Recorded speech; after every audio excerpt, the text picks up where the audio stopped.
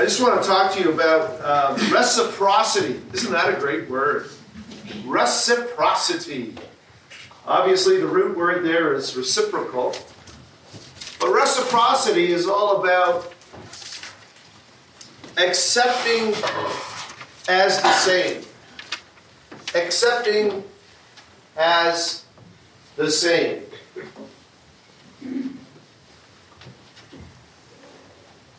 There's a really strong message, an important message found in Hebrews chapter 10. And it speaks about the fact that there is no reciprocity between the sacrifices that were brought in the Old Testament to atone for sin and the sacrifice of Jesus Christ in the New Covenant. So reciprocity, again, is this idea that something is accepted as the same. For instance, as a teacher in Ontario, I could probably go to any number of provinces across the country, and there would be reciprocity in the fact that my license would be acceptable. Right? It's the same with doctors, and the same with different certifications that you have. There's reciprocity. Well, in this passage, we find that there is no reciprocity between the sacrifice that was given for the atonement of sins in the Old Testament with the sacrifice of Christ on the cross. And it says very simply, but importantly, it is impossible for the blood of bulls and goats to take away sins. So in the Old Covenant, blood was shed, but it was the blood of animals. There's no reciprocity with the sacrifice that Jesus made.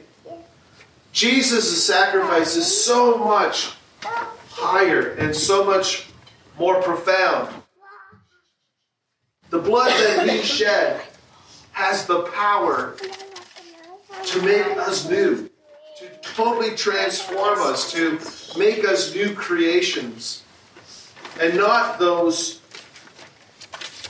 who have to continually go back and shed the blood of animals. It only makes sense, right? These are animals, and we are God's highest creation. So it makes sense that it would have to be a perfect person who would be slain, who would take our place as a substitute for us, so that his blood was effective in taking away our sin. It's impossible for the blood of bulls and goats to take away sins, but it's entirely possible for the blood of Christ to take away sins. And that is why each week we participate in the Lord's Supper, because Christ left this as the reminder of what he accomplished on the cross. He accomplished this incredible thing of bringing new life into his believers. And he left the symbols of body and blood. His body, the perfect sacrifice for our sin.